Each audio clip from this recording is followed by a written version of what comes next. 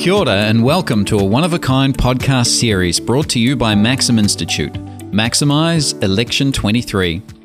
We're here every week to dive into the latest news, discussing the plain and the fancy articles. At the same time, we bring you insightful analysis of the various events across our country. We also present the Generally Good Egg Award and share our expectations for the following week.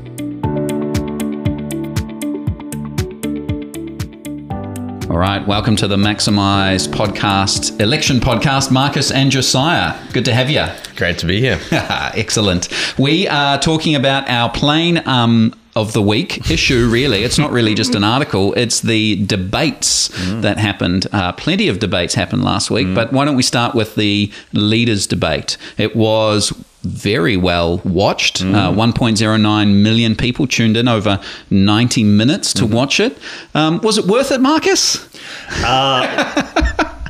So I think the 1.09 million, they didn't stay for the entire hour and a half. They were in and out. I think they were in and out. No, I think it's interesting how it has still kept up its the viewership, because one of the comments that I read prior to the debate was talking about how are they so necessary nowadays when we see our leaders in front of the camera so often. In stand-ups, they're always recorded. Yeah. And that is a chance for them to be shown how they respond to questions they hadn't prepped for. Yeah. And we can all see that. So we don't need that sort of big debate stage to look at leaders and see how they react. But obviously, we still want to. Yeah, there's something maybe around it. Josiah, do you think the two Chris's, as they've been dubbed, had an opportunity to shine or differentiate themselves? Yeah, I think it was relatively bland for the most part. I think the most interesting thing was probably the chat about tax policy and how that was going to play out. And I think it's interesting that Nationals still seem fairly guarded about the numbers behind their policy. Admittedly, Labour are as well. But it was, like Marcus has said, interesting to see how they respond to those critiques in real time. When we're watching the news, we're getting cut up versions of what they say. For me, Christopher Luxon hasn't really impressed in the way he's come across. I think he's been sort of quite bland.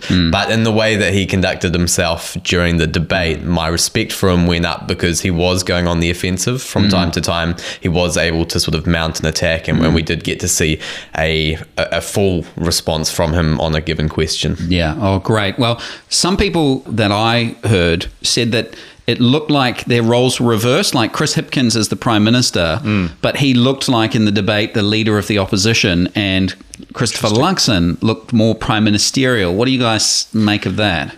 So the idea was that Chris Hipkins needed a big victory in the debate to really kickstart the campaign, because he's far behind.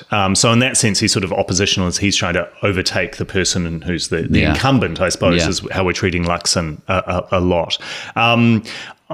That is interesting that he seemed more prime ministerial, Chris Luxon, because that's sort of the question is, can you trust National? Can you trust a change of government? That's Labour's attack line. Stick with what you know. It's not perfect, but don't change horses in midstream. If it's not Baroque, don't fix it. Exactly. That's right. Yeah, exactly. So that is interesting that he's looking prime ministerial. The only other thing I'd say is that Hipkins looking more like a leader of the opposition, as you people have suggested, that might be in line with the fact that he's not really running as an incumbent. He's trying to say he's a change candidate as well, because he realises that a lot of the policies that Labour have put in place over the last 6 years are either unpopular or just didn't happen. So he's trying to say, look, I'm not the same as I was before, or as the rest of the Labour term was. Yeah. As I was watching the debate, I just felt really sorry for Chris Hipkins. He looked quite defeated. I think you can just see it in his face, in the way that he was conducting himself and what he was saying. I think he just looks really weary, and I think he knows that he's been fighting this uphill battle rather, for downhill, uphill. Well, it's going downhill, but he's fighting it uphill. And so as he looks back, I wonder if he goes, man, I wish I called a snap election way back when, because you see the polls, they were okay for Labour at the time. And possibly he could have done something maybe earlier on then. Yes. But you just see that slump, you see the drop below the 30% mark, and quite clearly so. It's trending down.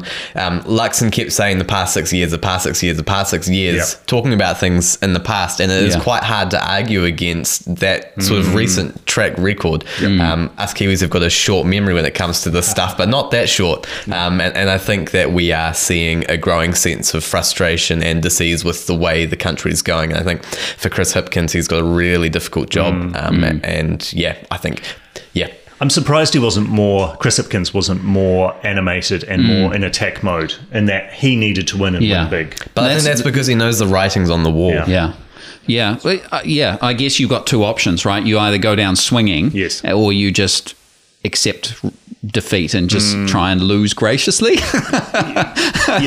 I hope that's that. But I mean, I think that's not healthy for debate, right? It's just to go, oh, I kind of agree with this, or I already know that I've lost, so I'm not going to put in my effort. Like, I think maybe that, and that's hurting him as well, maybe, is that he needs to at least look like he's putting in the effort, and that might help him in the polls, or at least help his public perception. Because in many ways, he's just trying to save face moving forward, because I think that's all that's left, right? It's sort of losing honorably so that you can look to rebuild. Yeah, and losing so you don't lose as many people as possible. You keep a rump caucus, and then you can build from there. Kind of like what National were doing towards the end of the 2020 campaign. Try and lose as well as possible. But he's still got a couple more times to shine. A couple more debates, that's right. So if he improves, maybe we'll get to the stage where the third debate, he comes out firing, has a really good debate, and people are wowed. And we remember that. We don't remember the first one.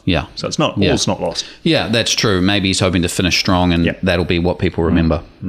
On to the fancy this time. We've got an Ipsos poll. Top issues of importance: inflation, crime, and housing. Inflation smashing it out the gate. 62% of people. I mean, every single time you go to the shops, you deal with it. You feel it, right? Every single time you pay your mortgage, you are feeling it, because the way you deal with inflation is increased interest rates. So, and at the petrol pump as well, right? Like they reckon it's going to get $3.50. I can't believe that. I know. Yeah, it's just like that 6 cents off a litre is not going as far as it used to. No, I mean, we were talking. I was talking with someone yesterday or last week, and we were just talking about how you spend $150 on petrol, you get $3 back. You're like, I can't even buy a coffee with that money. So can't even buy a litre of petrol with it. Exactly. So the numbers are, those are the issues that are important. But what's interesting for the election is how I think 8 out of the top 10 issues that people have identified, they also are then asked, which party do you think is best placed to deal with it? 8 out of the top 10 issues, people have said National. And they're up in the top 5 all the top 5. In terms of their percentage points, right? So they've gone, that 13% of people reckon inflation, they're the best, but that's up 13% more than Labour. And that's up 7% from 7% in May. So that's a big jump. Yeah. And they're ahead on traditional Labour strong issues like health, education. The only ones that they're not winning on in the top 10 are climate change, where people say the Greens are better suited to deal with that issue, and poverty, where they say Labour's better suited to deal with it. And then they also had how well the government's doing. Overall score for government performance is now 4.5 out of 10. Wow. 3 years ago, they were 7.2, and in May, they were 5.2. So the trend is really going down. And that makes me wonder how, I mean, in the face of that, do you think, Josiah, the debates that we're just talking about have any significance, when you're fighting against that? I think they do, but only insofar as a party can put forward a coherent vision of what they are going to do to address the challenge. And I think to be fair, that's lacking for both parties. But I think if you're going to choose a major party between National and Labour, it is National who are putting together a more coherent narrative about how they're going to fix this idea of get our country back on track. This idea that poverty is an issue, the economy is an issue, crime's an issue. We've got all of these issues, he's coming in and he's saying, I know how to tidy this up, I know how to fix it. And he's pointing to Chris Hipkins and he's saying, well, he's shown that he can't. Yes. And so, I think that's where it matters. But I do think that National need to make sure they're taking their chances and clearly articulating what they see the problem is and a clear solution to that as well, because to a degree those debates only allow for sort of surface level discussion. Well, on to the Generally Good Egg Award. This week, I think my Generally Good Egg goes to Rawiri Waititi, who has taken time out from the election campaign as the co-leader of the Māori Party. You know, this is big time for him. He's got to be out there campaigning for his seat, for his party votes, for all of this, getting his the policies out there. He's taken time off because his mum is unwell and she's in hospital, and he's going to spend time with her.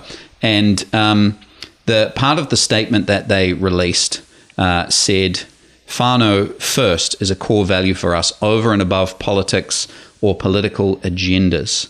We also believe wholeheartedly that leadership begins at home." And I just thought, that's great. Like someone who is in Parliament at the top of their party going, actually, my family's more important than this. I wonder how many politicians would do that readily, you know? Yeah. Hopefully all of them. Well, that's what you want from your leaders, right? But it's good the to cynic see in it. me goes, would they?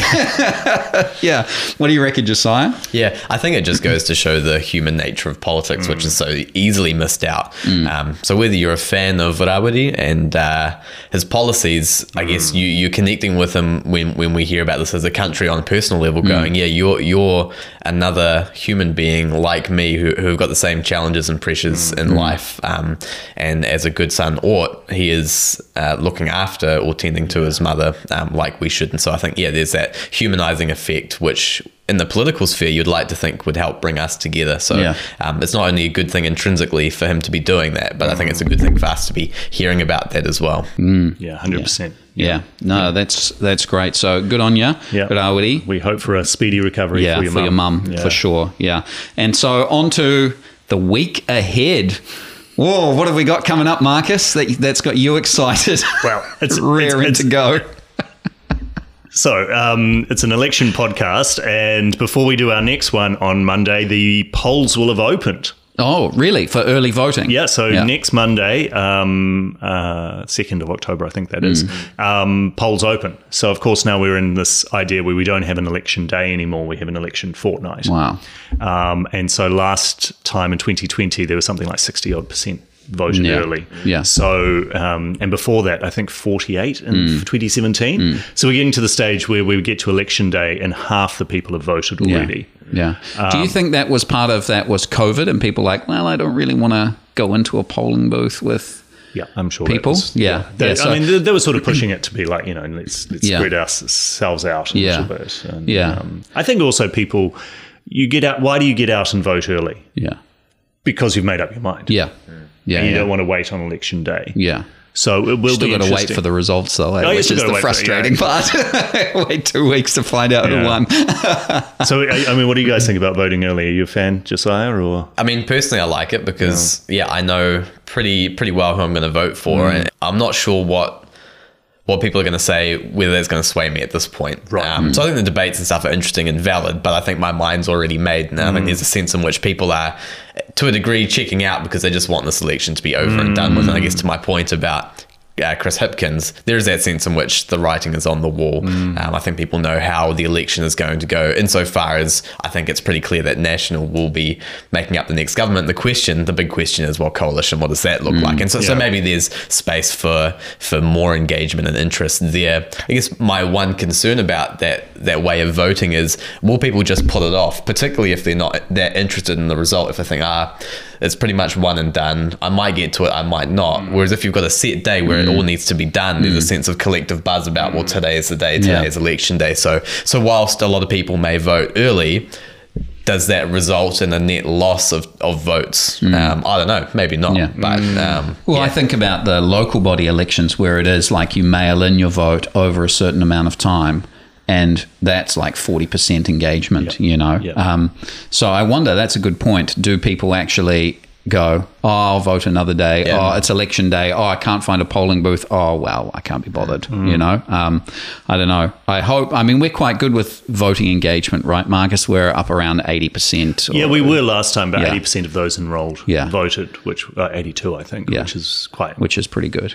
Yeah, pretty high. If we got that again, they'd be very impressed. I think it tends to drop down. If you look at the numbers recently, 2011 was quite a low turnout. And if you remember, then that was the sort of height of the key government popularity. And so I think there was a real sense of, well, we know where it's going to go anyway, so won't bother turning out. I'm very much a fan of voting on the day. I think there should always be special votes for people who can't make it or overseas. But I don't know. I think the idea of making it as easy as possible. No, I'm not such a big fan of that. I like having, this is important. Yes. So it should have some weight attached to it. Some cost attached to it. So I'm going to wait till election day to vote. Take the kids in and show them how it's a thing, right? Yeah, it's a bit of a community. Yeah. Great. Oh, well, thanks for being with us on the podcast today, guys. Thank you. Thanks, Jace. Thanks, Jace.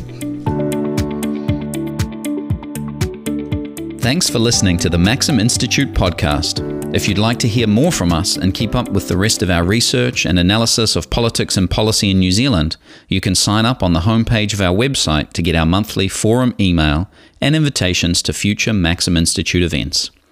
You can search and subscribe to us on Apple Podcasts, Spotify, iHeartRadio, or wherever you get your podcasts.